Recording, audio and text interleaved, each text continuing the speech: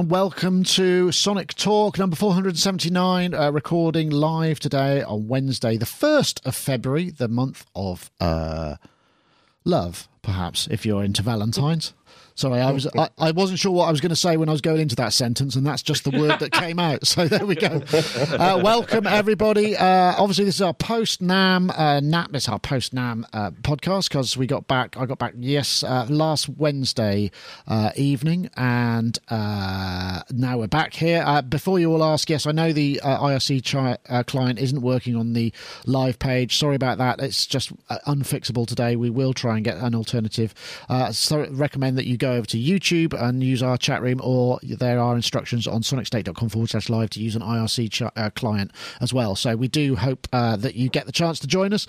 I want to say thank you very much, everybody. Hello to the fulsome chat room, or not quite as fulsome as usual, because obviously we haven't got the full accessibility there, but I do apologise for that in advance. I want to say thank you to our show sponsors. iZotope will be announcing a winner to, a competition that feels like ages ago. It's only a couple of weeks, and you'll have a chance to win iZotope Neutron, which is their mixing plugin. So, without further ado, with some further ado, because I've just got one more thing to do before we go. We will start. So, yes, NAMM last week. Let's join our guests. So, we'll start in numerical order. We have Mr. Mark Doty, Automatic Gainsay, synth reviewer, and I guess public speaker on matter, synth historian, all of those things. How are you, Mark Doty? Are you well? I am very well, and thank you for having me. I'm sorry I haven't been here more often. It's terrible. I'm a bad person. Well, I wouldn't say that. I will look out in the chat room, though, in case anybody thinks. I noticed actually recently, since I did an interview with Jim Hayward of Synth Memes at NAMM. Lovely bloke. He actually did a load of our live blogging for us, and he came along. It's the first time he'd been to the show. We did a little interview, and I laid out a challenge. I said, well, there are other people you can meme, and I put your name forward. So I'm glad to see there's a couple coming up. Yes, there were several memes that were generated by that, and they were hilarious. I think people are being too nice, to be honest. But yeah. Well, there's always time for that to change. It can switch so easily. You've just got to watch out, and not take it too serious. Anyway, welcome, Mark. Nice to have you aboard. Thank you. It's great to be here. And you're working on some videos at the moment? Yes, I am just finishing up the Korg monologue videos. And I am working on, as well, the Analog Solutions Megacity, which you can see behind me. Sequencer videos, which I think some people will find funny, because occasionally I complain about step sequencers, but Analog Solutions has, it's sort of decided that they're going to change my mind. Tom has changed my mind, and actually I am in love with this thing, which is a new and exciting situation for me. But yes, so I have those two coming up, and I'm trying to hassle Arturia into giving me a Matrix Brute. I know you have one. I do, yeah. But it looks like that's going to happen, so that will probably take the rest of the year. That will keep, I can concur, that will keep you busy. Every time I've switched it on, I've just gone, wow, this is going to be a monster to review. But yes, will be done nonetheless. Anyway, thanks for joining us, Mark. We'll move over now to Mr. Rich Hilton, Hiltonius.com, keyboard player with Chic and All About Town, man who's recently in LA. We saw him at the NAMM show also. How are you, Rich? I'm very well, thank you. I'm glad to hear that. It was lovely to see you. It was really bizarre. Every time every time we did a live stream, you were just there. It's like you've got to I don't know what you call that, lidar. I don't know. It's like. There's almost no way to plan where you're going to be. No, exactly. That's what's funny. And I wandered in on so many incredible things, which I'm sure we'll get to later. But there were moments where I just got up off the floor, wandered into a room, and something incredible happened in front of me. So it was that kind of couple of days for us. Excellent. Well, I'm glad to see, and I'm glad we managed to hook up and get you on board again today as well. So we'll also now let's say hello to Mr. Corey Banks from B-Boy Tech Report. How are you, Corey? Good, man. Good to be here. Excellent. We saw you, Corey. We see in person once a year. and we saw him. We saw him last I wish year. I could make it more often. It just so happens to fall that way. But I'm happy to be here. Thanks for having me. I'm happy to have you here. But we actually saw Corey in person at NAMM as well, and it was, NAMM is such a massive event in the calendar, right? I mean, it's kind of, and there's all sorts of ways that you can come at it, how you feel about it, how it was, how it is. I mean, it felt less intensely busy, more businesslike to me, and from a press point of view, that's great because it means you can get around and you're not kind of fighting your way through hordes of people looking for hairy guys to sign their autographs on things. So that's even though there was plenty of that going on, it just didn't seem like there was quite as much. I'll start with you. Oh no, I won't, because I've got Ty Unwin. I'm so used to having three guests, I forgot Ty Unwin. Ty Unwin, look, composer and a synth collector. We got a slightly different view today on your system. You look like you're facing the opposite side. I just turned it around. Simple as that. I got so sick of that view, so I've just turned it around. Turned it around, and there I can see windows. There are windows, yes. I didn't realise you had windows. That's not a proper synth cave. It's got windows. That's to be underground. You got to have windows. Yeah, I agree. But how are you, Ty? I guess you were viewing all this from afar. Did you have time to check out any of the stuff? I mean, impressions from remotely. It's NAMM, of course. I mean, to be fair, I don't care what else I was doing. I mean, literally every hour throughout every day, I was checking in again to see what else was on there. So it's religious. Of course, you have to do the NAMM thing. It ruins your life for 3 days, but it's great. So only 3 days. We're there for 5. Oh bugger! I've missed loads then. You've lost a whole day. So yeah, it was great. Yeah. It's interesting now because I think Corey was saying before we started the recording that it felt like there was less of an event around it because lots of people had actually announced and released things beforehand. So, which I think is actually a good strategy in many ways, because you go, we've got this coming, come and see it at NAMM, and then presumably the trade visitors and all those people will just kind of go, yeah, we want to check that out. That looks like something we might want to stock, rather than here's a not quite finished, thing that you might want, how many do you want to buy, whereas they can check, they get a chance to sort of assess the buzz about it beforehand, and it seems to make sense. So I don't know if that's kind of maybe the way it should be best used as an event, but I'm trying to think where to start really. I mean, impressions. I'll start with you, Mark Doty, because you were there, and you were there in the centre of Synth City, right? I was helping with STG Sound Labs and Detachment 3, two interrelated companies centered around Suit and Tie Guy, who's been on the show, and Joe Grisso. And so I was working. When I'm at NAMM, in the past, I've been with the Bob Moog Foundation, but this year I was in Modular Central. I tend not to leave the booth very often because I'm afraid I'm going to miss something, and I don't know. But yeah, this year was different than years past. I think it's kind of like, I don't know. I wish there had been more situations where people were revealing amazing synths, because really, I think only Dave Smith really did it this year. And with Korg, it's kind of like, I felt like, okay, you guys released the monologue, so what's the big thing that you're going to release at NAMM? And then there wasn't a big thing, and I was like, oh. Well, when I spoke to Korg beforehand, I said, is there going to be anything exciting? And they said, not as we know, but then again, we didn't expect to see the Volker FM last year, which bizarrely was probably one of the most watched videos that we shot last year just because of the surprise of it. So, yeah, I mean, there is that possibility, but I guess if you're releasing product, it's just down to, I guess that only showed up because they happened to have it done in time rather than a plan for it, I suppose. Right. And there's been this sort of, it's almost like urban myth or mythology of the notion that they might do the 2600. So I'm always hoping, and they won't tell me. I have tried in many ways to interrogate them, but have failed every time. But I always kind of hope like suddenly that thing's going to happen. So I was hoping that's what would happen this year, but no. Well. But yeah, interesting observations. I don't know. We'll come over to you, Corey.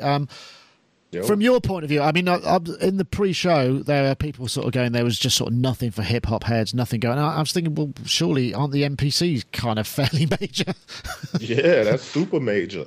Super major. I mean, what else has got the touch screens? And I mean, just seeing it is exciting. They finally listened to a lot of the feedback that they've been getting for years, and I think they may have gotten this one right. And not to mention, there's a couple other things. I was surprised, although we'd heard about it already, I was surprised about the Torres SP16. I got a chance to check it out, and I was like, wait, this thing is very capable. I kind of dismissed it when I first heard it. I'm like, oh, great. Touch Part 2, yet another one, whatever. I mean, but when I saw it and checked it out, I was like, wow, it's pretty capable. And if they keep updating it like they plan to, it's going to be good. But so there was a few things, but most of them I'd already heard about. But yeah, it was good stuff. Yeah, I suppose that's true. And Rich, I mean, you were there also, albeit only for a couple of days, which some might say would be enough, but it's not, is it? I bet you didn't get around the whole show. I mean, that was just what, Hall 5 probably for you, I'd imagine, really, wasn't it?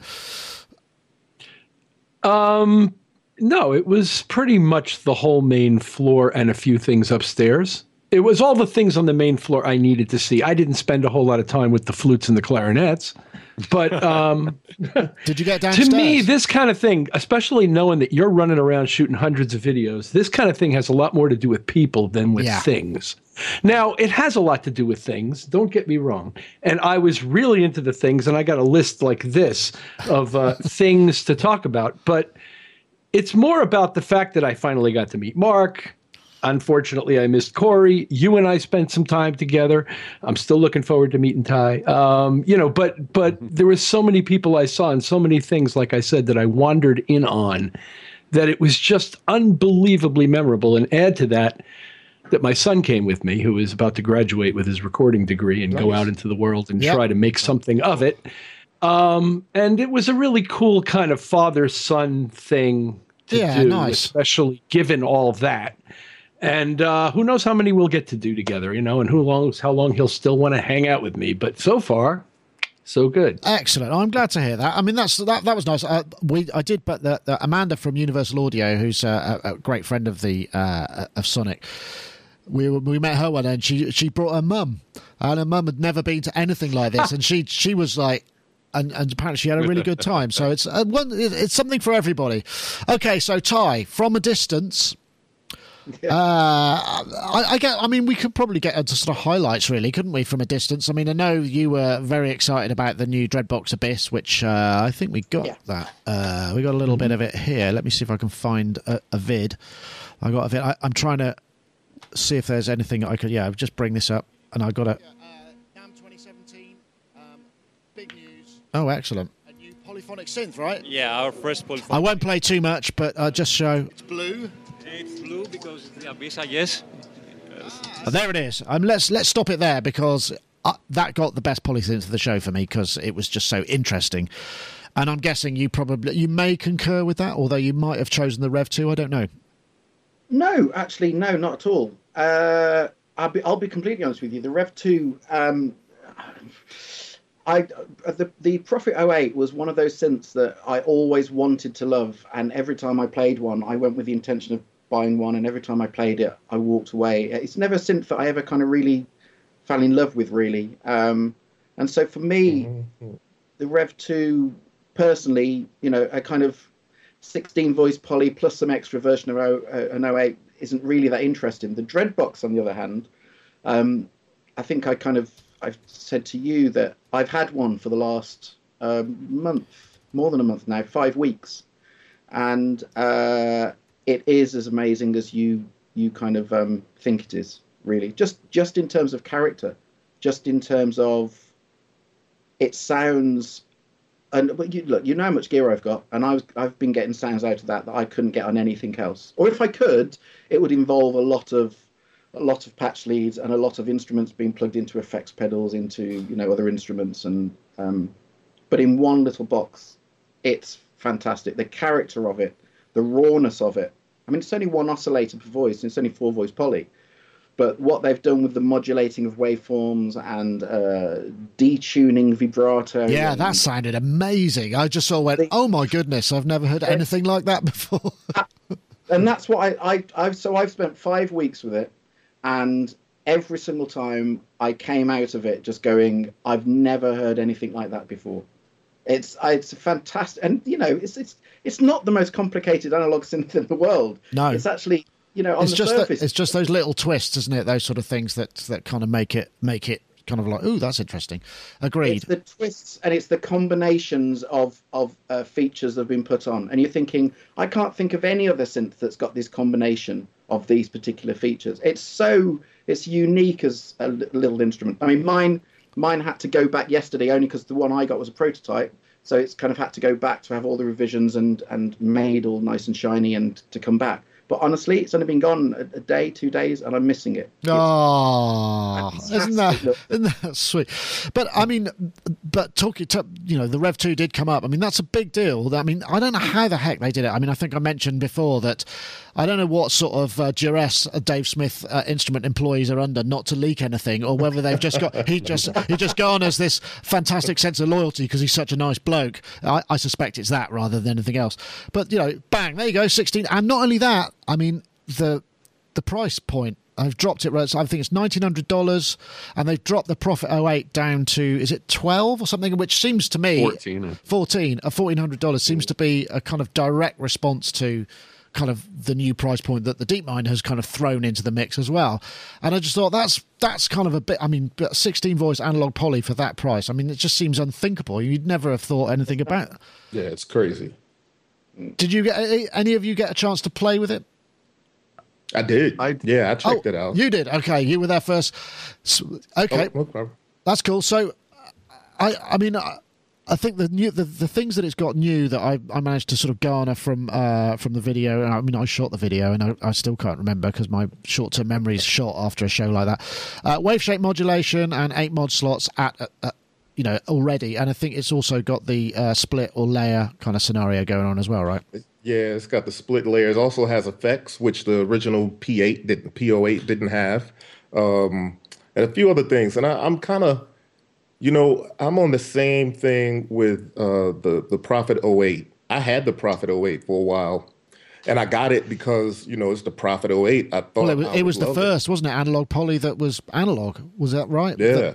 Yeah, and I had it for a good while, and there was just something about the tone that I didn't get on with. After a while, I just kind of was like, well, all right, I gotta sell it. So, I'm not that, into the Rev 2, but I can say they made some great revisions to it. I like the revisions that they did to it, but I still think it kind of has that same tone that doesn't really appeal to me, though. It's a little warmer, though. It's a little more warm, but it still doesn't really What about the Pioneer / Dave Smith AS1? Did you get a chance to check that out? Yeah, check that out. I think that thing is dope. I can't wait to really get it in my hands and really, really, just kind of explore it. So here's the thing, right? If that's one voice of the Prophet 6 and the Pro 1 was one voice of the Prophet 5, does that make this kind of like the desktop version, new Pro 1 for 2017? Interesting thought. It may, yeah, I suppose so. I mean, I must admit, because we didn't have an awful lot of mono synths to choose from. I mean, there was the Dreadbox Nix, and I just thought I can't give the award for best mono and best poly to the same guy. That would just seem a little bit. And I wasn't sure because it looks like a kind of just a groove box kind of thing, like a monologue or something like that. Sorry, a mini, monotron, but bigger. And then I went to have a listen, and it was like, whoa, that is actually really it. It sounded great. Did you get a chance to check that, Rich? Or have you got something else on your list? Oh, I've got tons of things on my list. I did not get to check that out. I did see it as I went by, and then I watched your video on it, and I was really impressed, again, with products that are crossing the line between music creation and DJ style music creation, I should say. So not really music creation, but the recording studio and the live performance venue, and as it relates to these instruments. And I thought it was a really, really cool and versatile interface for people to use to make music really creatively in a hurry in a live setting, along with other things that were going on in their line, and it looks like a really cool product to me. Yeah, but that wasn't on my list. The list is deep. Excellent. Well, okay. Well, while we got you, what's at the top of your list then, Rich? Gosh, the top. Well, I think the award for the most surprising product was that synthesizer that kid developed. Oh, yeah. There we go. That sounds so much like an OBX, it like almost knocked me off of my chair. I couldn't believe it. It really sounds great. And he's got some very cool hardware interface ideas. That colored strip that runs down the middle of the thing that shows you the level of a rotary digital encoder is a very, very clever interface idea. I like it even better than putting lights around the knob, to simulate the activity of an analog potentiometer.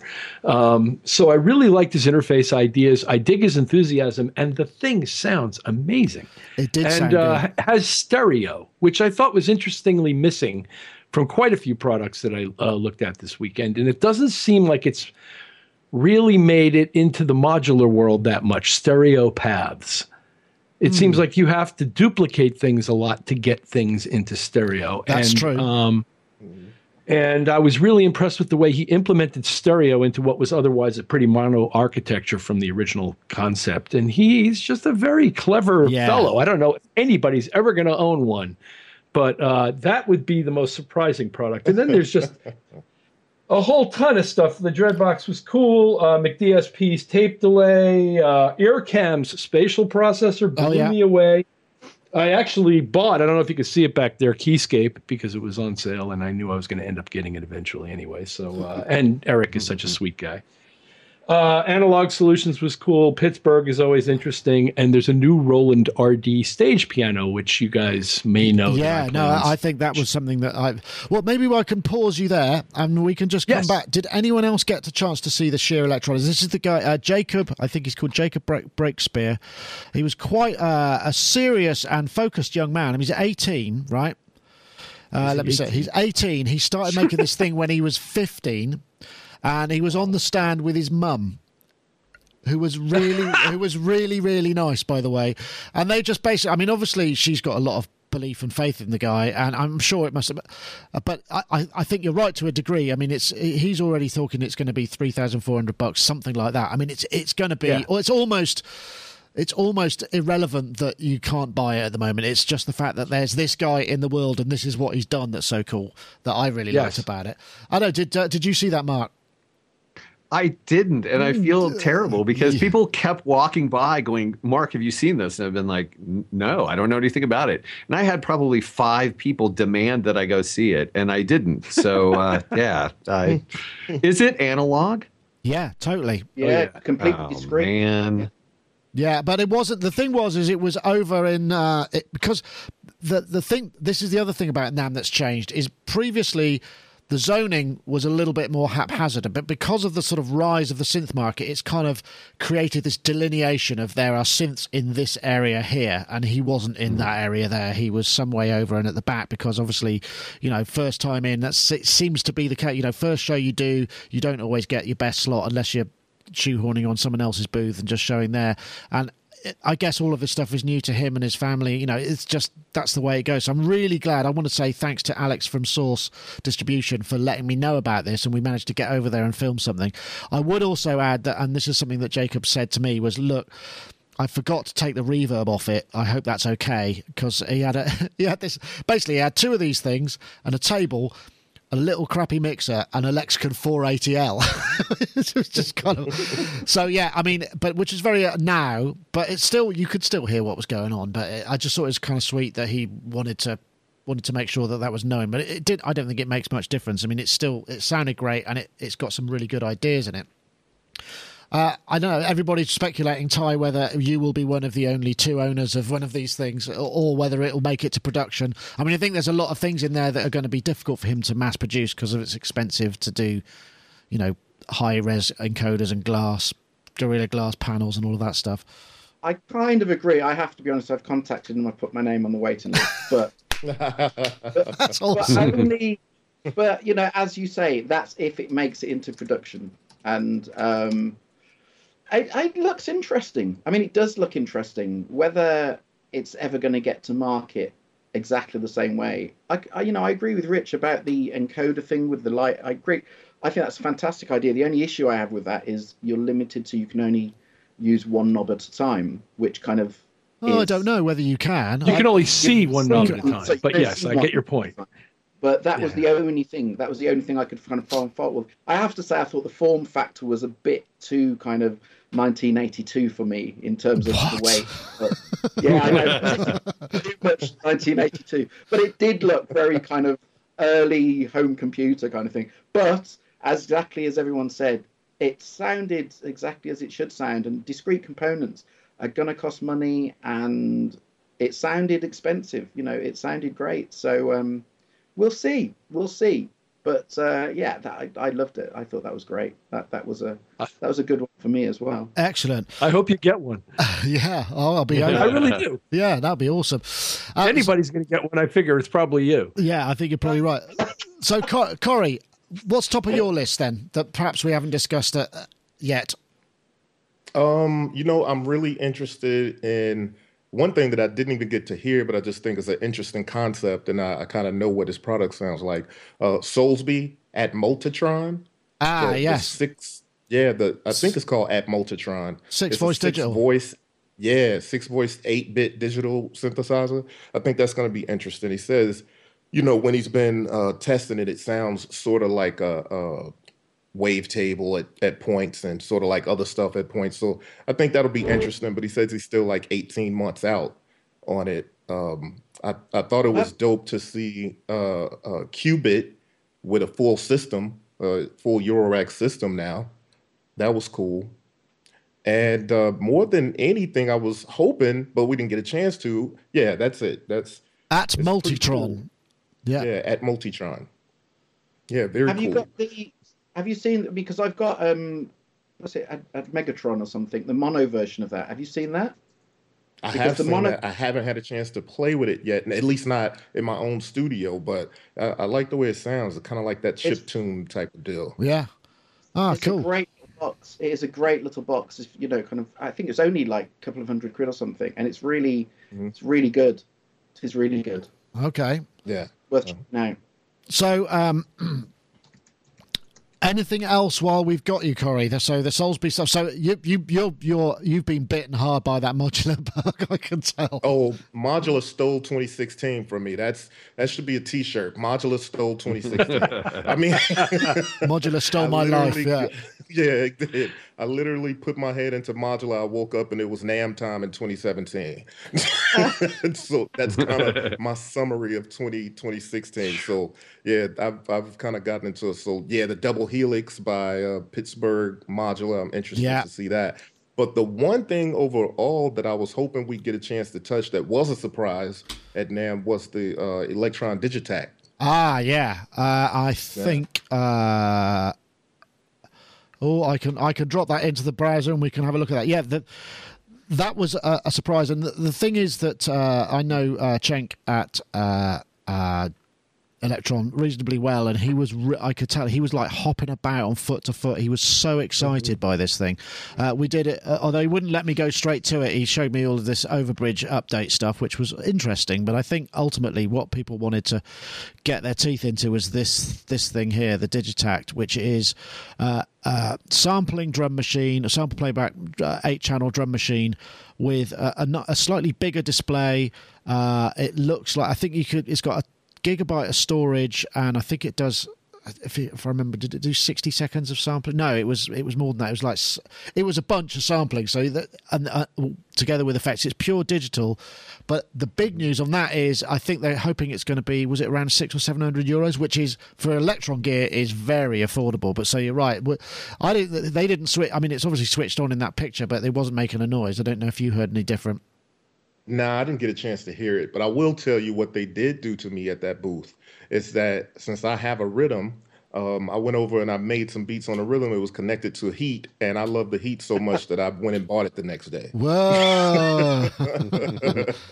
Yeah, it seems to happen a bunch, that, actually. It's one of those things that it was a kind of marketing conundrum, wasn't it? Because it's like it's just a box that does some stuff that I probably don't need, and then you hear it and go, actually, that's really good. So yeah, oh, well, that's great. So one satisfied cut. I hope you got a deal. Yeah, I got a deal. Excellent. That's the good news. I did not get a chance to hit a Digitac. I wish I had though. But well, we're hoping we'll see some of that in terms of, I guess, in Super Booth, if not before. Okay, Mark, over to you. Your top picks. I'm going to have to say I have two things. Number one, and this will seem like bias, but it's not. I was at the Detachment 3 booth, but Detachment 3 is putting out a reproduction of the CS80 ring modulator. And it's called the Spinner. And it's really important to me because, like, for all of the synthesizers I've ever played and throughout the entirety of electronic music history, you know, the ring modulator is like this iconic device. But to be honest, I've always thought that it just sounded like garbage. I mean, it's like a lot of weird noises, you know. But the cool thing about the CS80 was they made it so that you could actually interact with the ring modulator in expressive ways. And I always like that. So Detachment 3 is making a small desktop version of it that had even more functionality. And I love that idea because it really takes the concept of the ring modulator and makes it an expressive instrument as opposed to just a interesting laboratory, you know, sound effect. And I really liked that. And then the other thing that I was walking along and this guy comes up to me and he goes, "Hey, Mark Doty," which happens to me sometimes. And I always feel like a deer in the headlights. I'm like, yes, is it what I said about the TX7?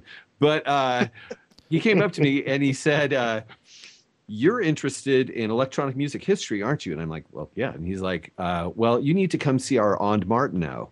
And I'm like, "What?" And so this company in Japan called, actually, I'm not sure what it's called. They have recreated an On Martineau. It's a smaller scale, but they call it the On Domo, and they've reproduced it like authentically, and it's amazing. They had a woman there playing it, and they were way off to the side, not with the synthesizers at all, but the thing looks and plays amazingly, and it's really exciting to me that instrument, which was so important in the history of synthesizers, is being remade, and people are starting to pick them up and starting to buy them, and the guy hand makes them, which is unfortunate because then, you know, you're going to have limitations in regard to availability. But are they doing all the speakers and systems for it as well? They had some there, but I don't think they were the ones. I don't think they were making them because, you know, other people have recreated those, but I'm not entirely sure on that. Yeah. I remember we did a thing with the On Martineau, and it was oh gosh, Charles Hazelwood with the guy who did all the Thunderbirds music, and there was On Martineau in that, and they took us round, and he had the gong tweeter and the bass unit and the resonant strings and all that. It's just like, ooh, that's just looks so much fun. Actually, that reminds me, there was one thing that I did see. There was a lady in the Roland booth who was coming on stage, and she was carrying a harp, like a full-size concert harp, and it was like in a soft case, and I was going, man, that looks like such a difficult instrument to bring into a show like this. And how do you have you got like a flight case for it? She said, yeah, it goes in a really big box as well as this, you know. So anyway, that's kind of slightly random. Wow. But actually, Rich, now you come to mention it, that I should take it back to the Roland RD 2000. 2000, which is what we got. We shot a little bit with Ed Diaz,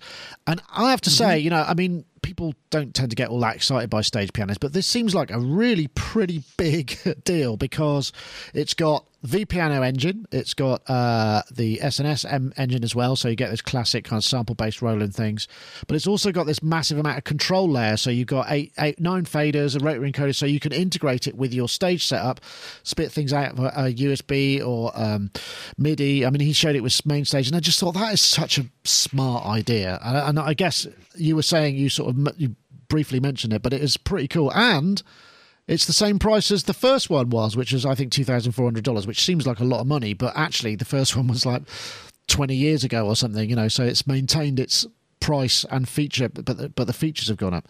Is that something you'll be looking for? Absolutely, because whereas up to this point, the RD products limited you to a maximum of 4 Rompler sources across a layout, split and layered, however you prefer them, and transposed and all that. But it's still essentially a Rompler. And you're basically layering and mixing together things that they provide you. And they've gone from 4 of those to 8 of those, which is huge in terms of the architecture. I mean, literally since, around the 2000 mark, I know, and maybe before, these things have had only 4, and that's all you could do. And the fact that they've made it 8 is huge to me. And also, they've basically, and I have to say, at some point I knew this was coming. They basically put the V piano in it and said, "Here, take it. Yeah, sure, we used to sell it for $5,000, but take it." Yeah, that's quite a big deal. You add that to the mix, and also all of those features that Ed was just showing about how it could be used simultaneously as a sound source and a master keyboard, and how you can arrange and split and layer and have all of that available in those 8 zones. It's a pretty significant upgrade, and apparently reads their live sets from their previous model, which was the RD800, which is the one I reviewed for Keyboard Magazine. So yes, I'm quite excited about this. I'm looking forward to it. I still wish they'd put the darn smaller string section that I use in it, but I can make it work. And I quite like it. So I expect I'll be using it sometime before the end of the year. Yeah, that's awesome. I've just realised that we're more than halfway through the show, and I've neglected to play the message from our sponsors. So if you'd all like to take a breather, I'll just bring that forth. So obviously, iZotope are our sponsors of the show, and we're going to play a short little video about our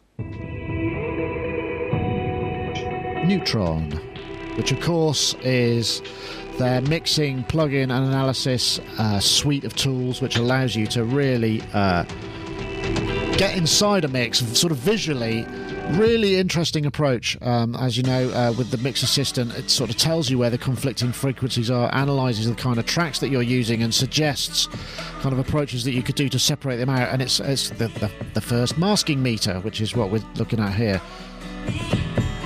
As well as that, you get the Track Assistant, which gives you the ability to recognise the kind of tracks and kind of say, here's a suggestion that we might offer for, if this is a bass track, try this.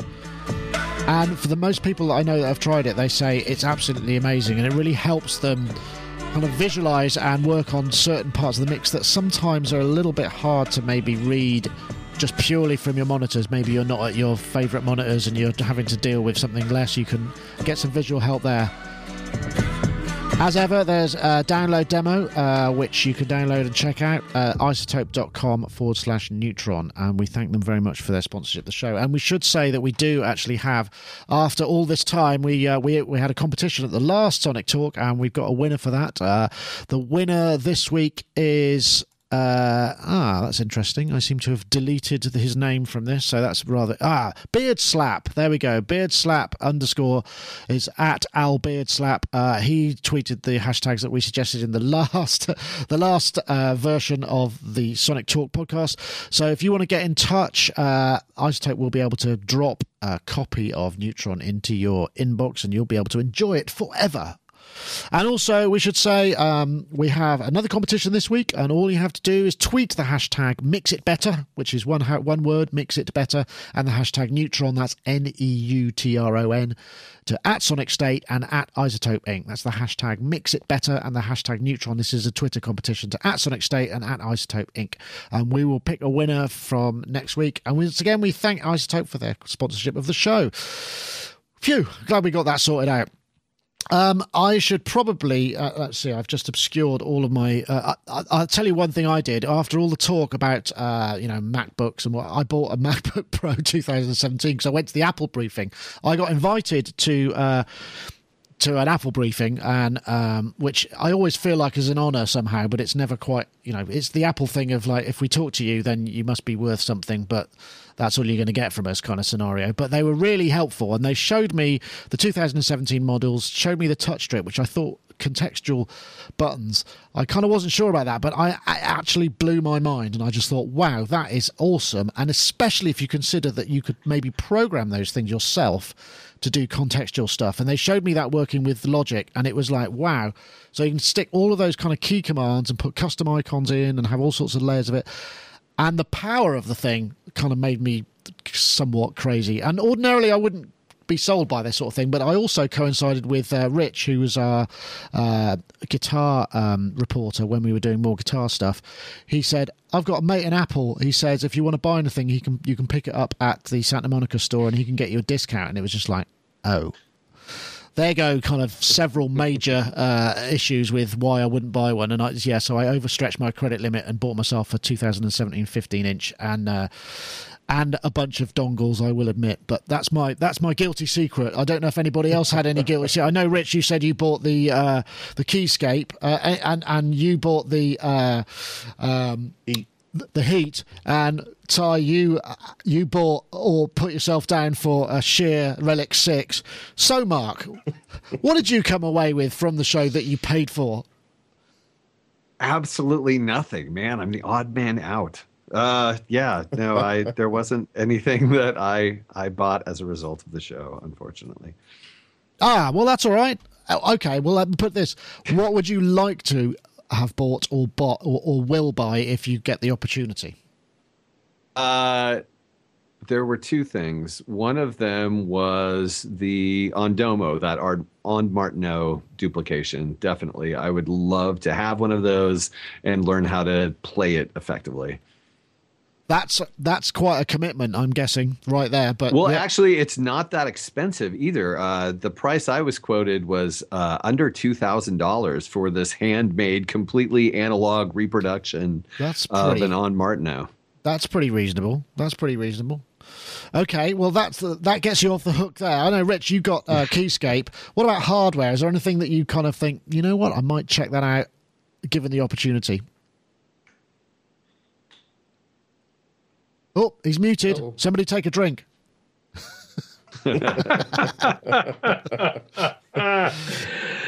a somewhat more mundane area, I've been working very hard on this Roly keyboard that I got. Yeah. I'm looking for a rig through which to reproduce it in a small live setting. Not specifically thought of for the Chic thing, but just in general to have as something I can take out and use. And so I spend a bunch of time shopping things that amount to being basically small PAs. So like I said, slightly mundane. One of the other coolest things I saw that will appeal to only a few of you is called SoundTap by UE. I don't know that. What this thing does is it's a stage box that accepts signals at any level, line level, amplified speaker level. It will take in pretty much anything you might have on the stage, pass that through the box, and spit out headphones with a volume control.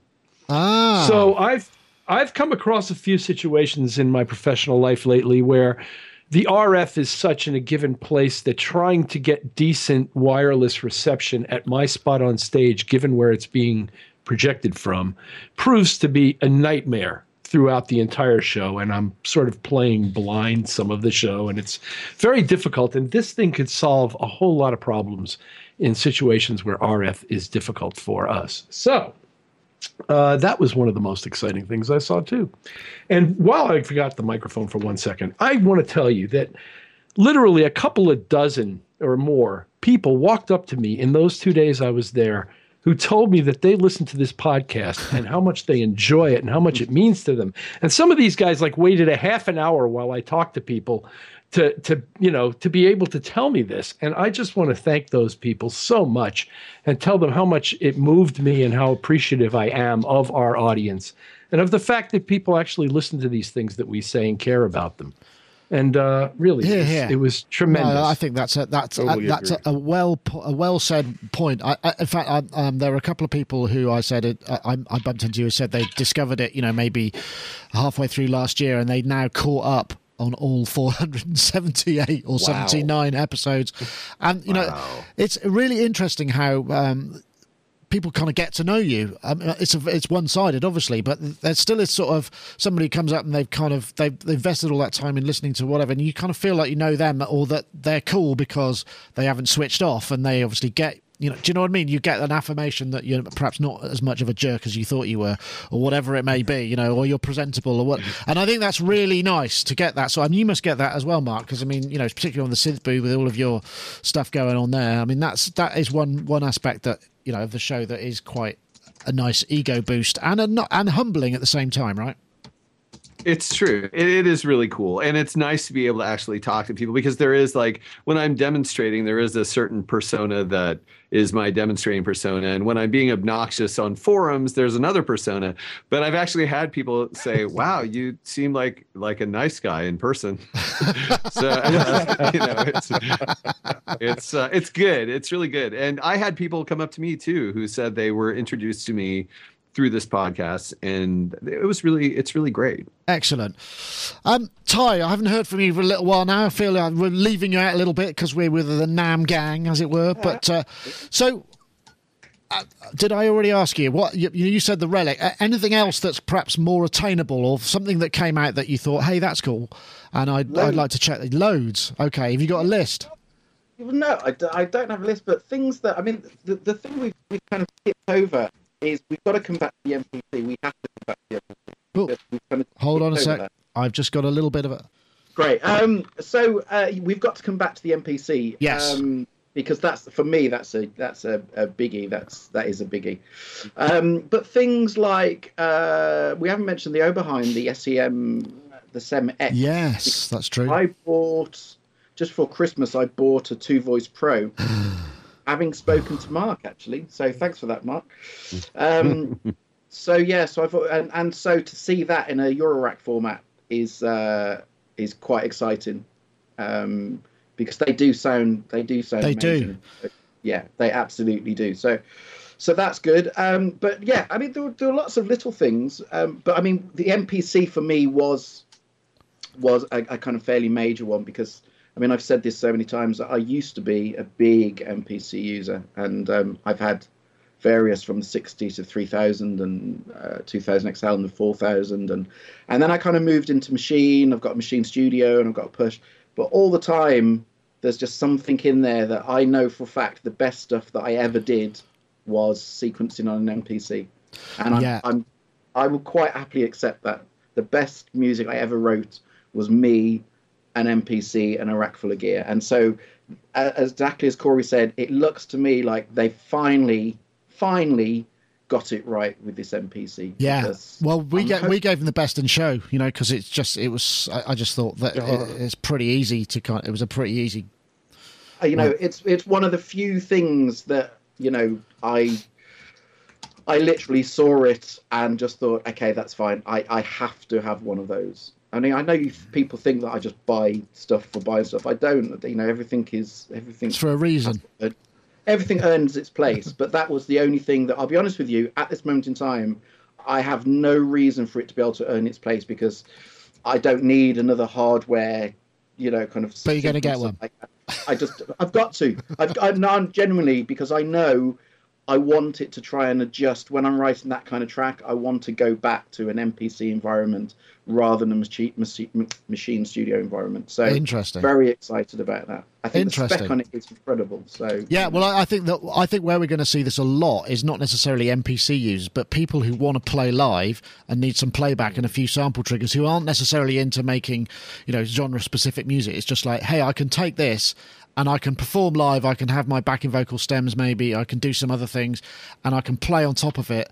And they'll probably, you know, they probably won't use half the features, but the fact that it, you know, is there in the world and it's not a laptop, I think is going to do masses for them. I mean, I'm thinking about it for my setup. I think, well, if I don't have to have a sequencer, I don't have to have a sampler, I could just basically run certain things. Maybe, you know, if I've got to do a gig somewhere where I can't take the Dominion one on a plane, or, you know, whatever, the Erebus won't tune up because it's going to be hot, or whatever, I could sample those things and I could play. And I'm guessing, Corey, it's probably the same thing for you as well, right? Sorry. Certainly.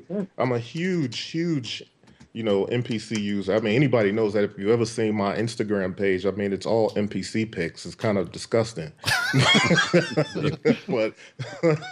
but yeah, that and modular. So to that point, having CV on an MPC is mind blowing. It's crazy. I would have never imagined that. But the idea that in modular, what sequencers cost, I mean, $600 on average, and then what Eurorack samplers are costing, and they're just not the same as like Groovebox type samplers. I mean, this is a good marriage of a lot of great features. I can't wait to get my hands on it. I tried it out.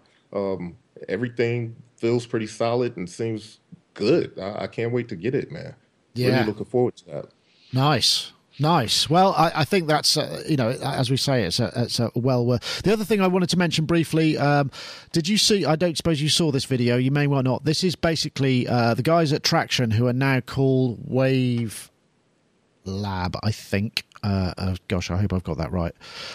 This is Woody, who I've known from a very long time. But you see those two little devices there?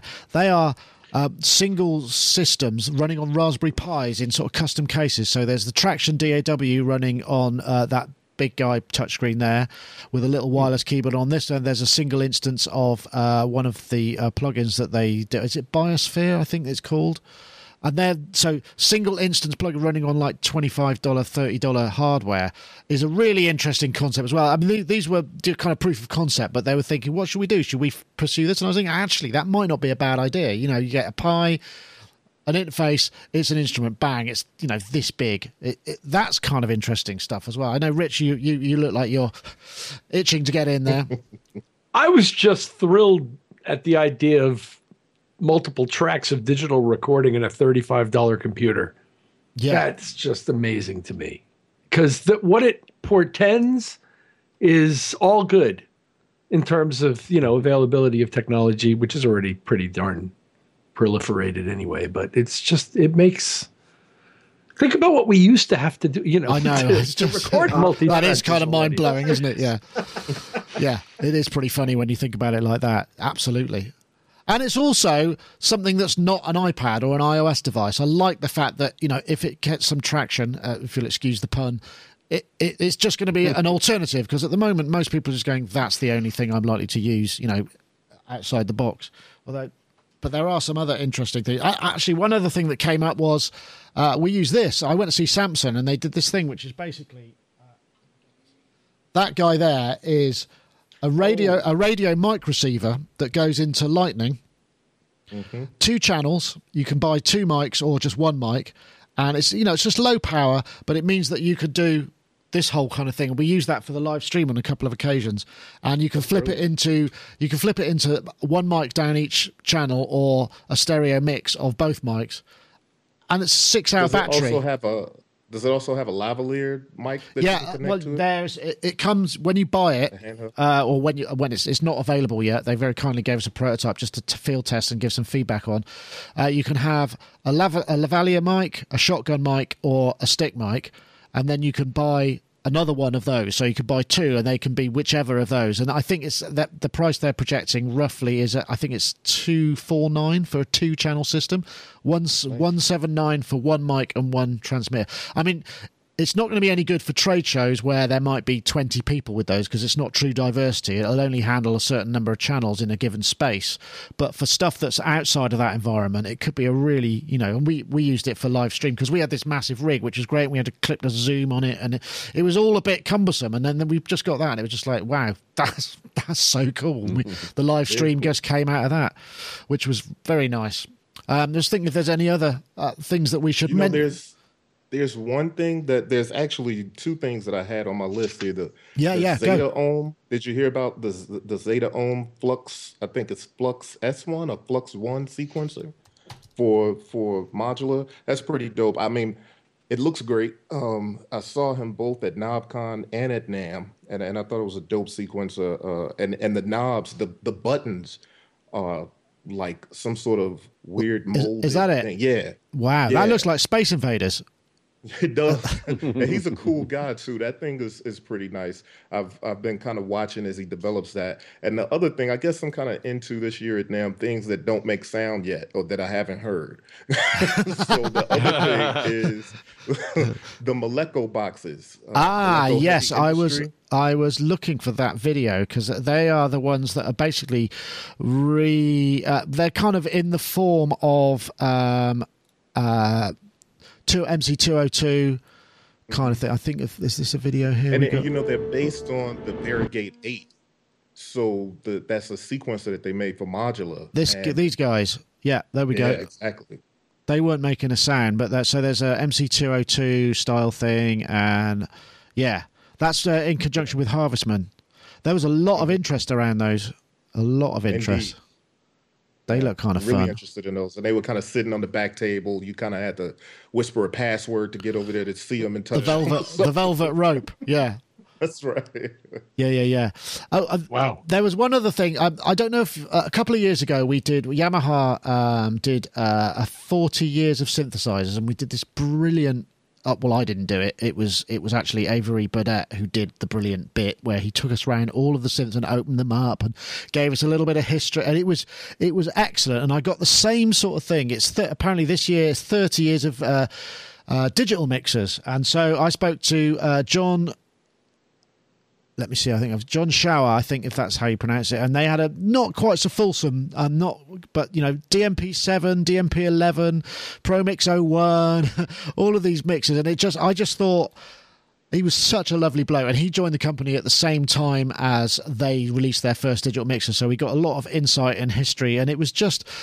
It was really a great pleasure to talk to somebody who had that kind of level of integration. And I owned kind of quite a lot of those mixers. I owned a ProMix 01, a 03D, and we've got a DM1000 here. But, all of those things. And the DMP7 was one of the first kind of digital mixers that you could get. I mean, it was cruddy as hell and only, really noisy. But for the facilities that it offered were awesome. And it was really good. So if you get a chance to check that out, it's just a bit of a kind of nostalgia vibe. But he was such a lovely bloke. And that was kind of cool. You said, Rich, that it was a people's thing. Who was your most enjoyable chance meeting with?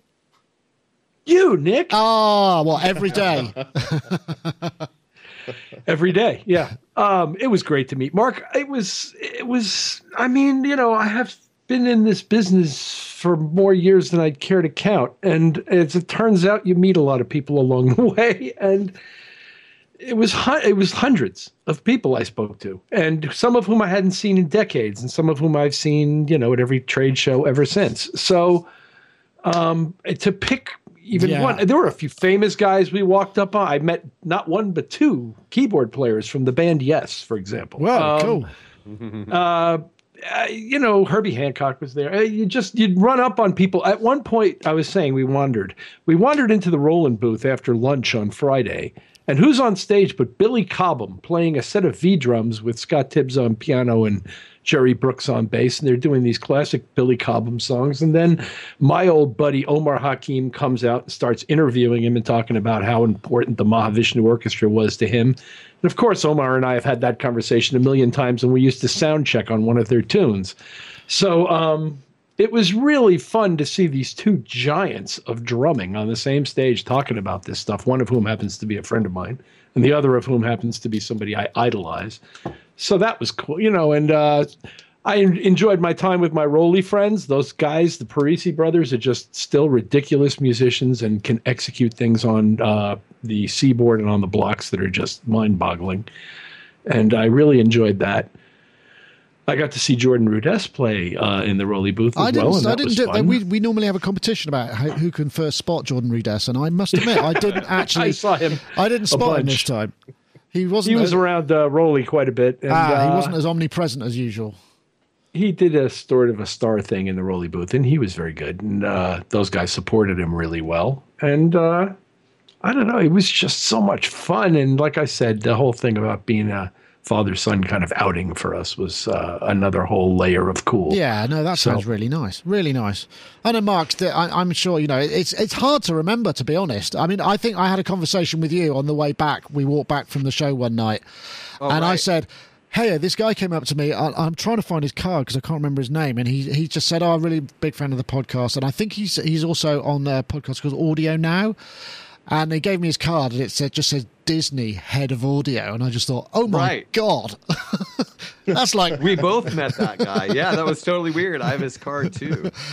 Yeah, it was nice to meet him, but there must have been others, right?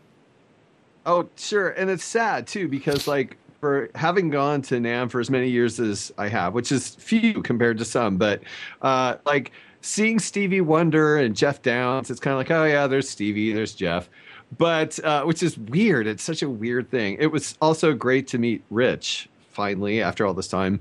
But I had this terrible incident where, okay, like a lot of people probably wouldn't know this about me, but growing up, I was a huge Depeche Mode fan, like really foundational in everything I do, which you may not know, but I love Depeche Mode. And I always hear that Martin Gore is kicking around NAMM. And I'm like, well, I've never met Martin Gore, but I would love to meet Martin Gore.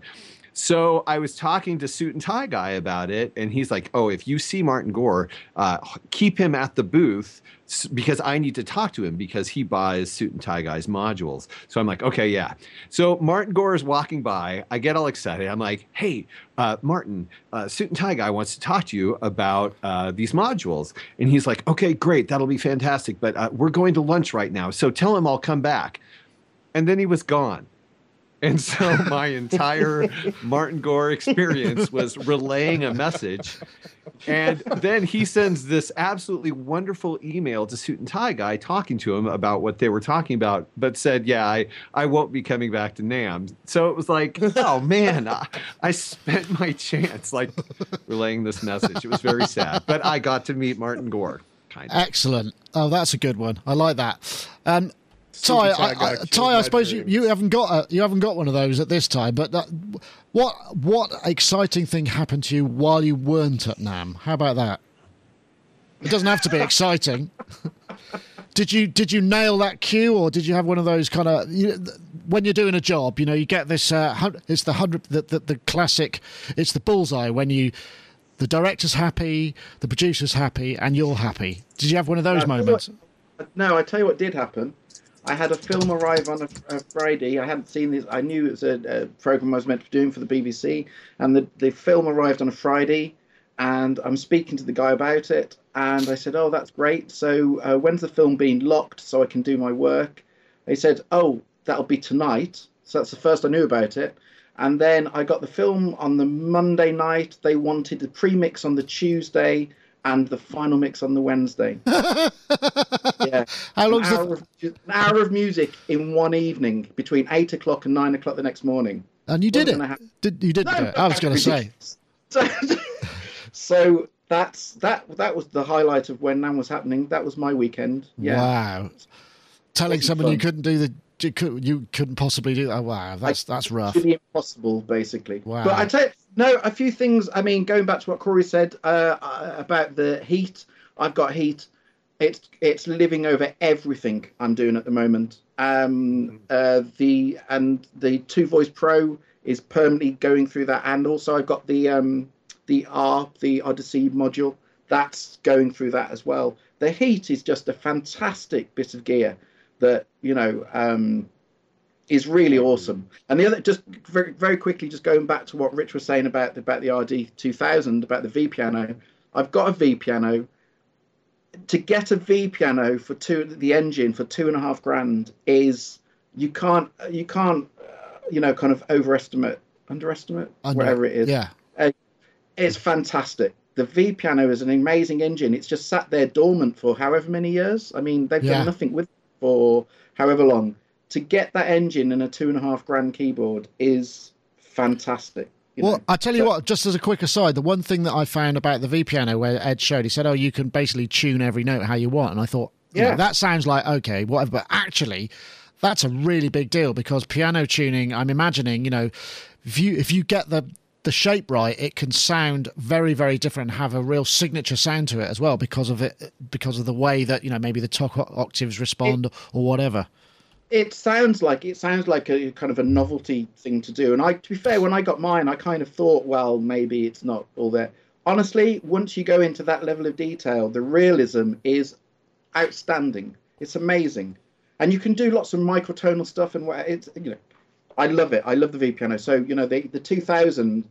If I didn't, I mean, I use a Stage 2 that I'm more than happy with for the few live bits I do. But if I was going to go out for a live keyboard now, honestly, the 2000 looks amazing. Right. So excellent. So with you, Corey, what was your kind of highlight that perhaps wasn't necessarily just seeing a piece of equipment then?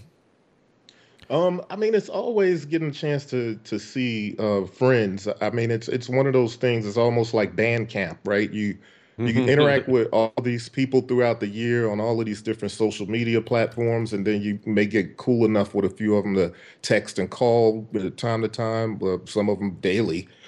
Then you go to NAMM and you get a chance to see them all. So I think that's the huge part of it. But I guess I could say somebody that I didn't know that I met that I thought was a good highlight is I met Tatsuya from Chord, and he is such a cool kid. Very cool dude. I think he's brilliant. We'll be talking about him years from now, like we do the other synth giants. Well, actually, I have a Meet the Makers with Tats that is going to be published at some point in the future. I managed to do 3 while I was there. I couldn't fit in Dave Rossum. I really wanted to do an interview with Dave Rossum, but he was, again, just going off to lunch as it happened, probably with Martin Gore. And it quite possibly could have been with Martin Gore, actually. So we've got Meet the Makers with Tatsuya, Meet the Makers with Glenn Darcy from Arturia. It was also really interesting. And a Meet the Makers with Christian Henson from Spitfire Audio, who's a really interesting and smart guy as well. And somebody said to me that his mum was Eunice Stubbs. Who knew? Yes. Wow. Yeah. Get that. He's a lovely guy. He's a lovely guy. Yeah, very, very, very good. Anyway, so there were pretty much all of the videos apart from that. I want to say thank you to our team who were absolutely awesome. I don't think I've ever done a NAMM that's been quite so smooth. Yeah, everything worked. Everybody knew what they were doing. I think by the time we got to Sunday night or Monday night, we stayed up in Santa Monica. Me and Ed stuck around. We had over 100 videos online, which is mine. And I didn't edit a single one of them either, which is probably why there were so many.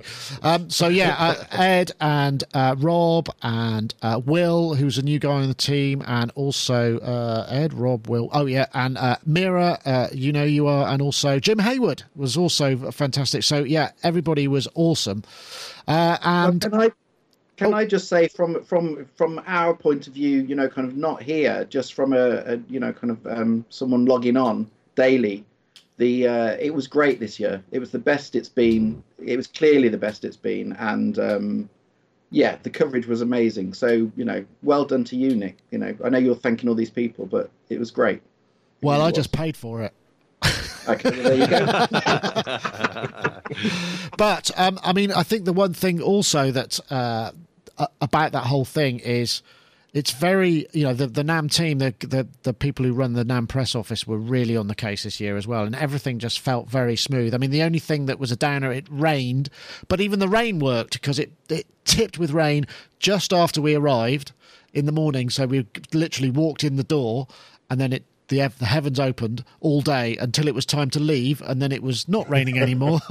And then on Saturday night, when we have our kind of general kind of get together at the Marriott Pool Bar, it wasn't raining there either. And because it wasn't, but because it had been, it was quite quiet. And it was good to see you there, Mark. And I know, Rich, you've gone by then, and I didn't see you there, Corey. But one year we'll get you there.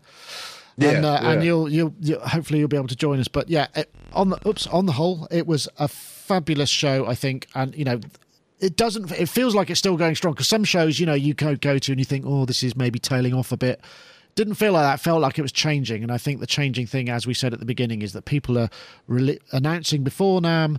You go to NAMM to see the thing that's been announced, and then you don't shoot everything all at once, and not everybody is fighting for kind of new column inches, and that makes perfect sense. So yeah, I think that's it. That's it for this time. And also, obviously, should thank Andy, because he was back here and he sorted out a lot of the tech to kind of make sure it all worked, and all of those details are very important as well. So anyway, I think that's it for this week. Thank you very much, Rich Hilton. I'm guessing you're probably off to make hit records in some fabulous studio not far from here. Tell me you are, even if you aren't. It just makes me feel better somehow. Oops, I'm making a record with The Wizard of Oz today. The Wizard of Oz, really? Yes, at the Emerald City Studios, yes. Wow. You know, with the changing color horses and the Wow. guy at the front door who says, "Who rang that bell?" Excellent. Which character are you in that particular pastiche?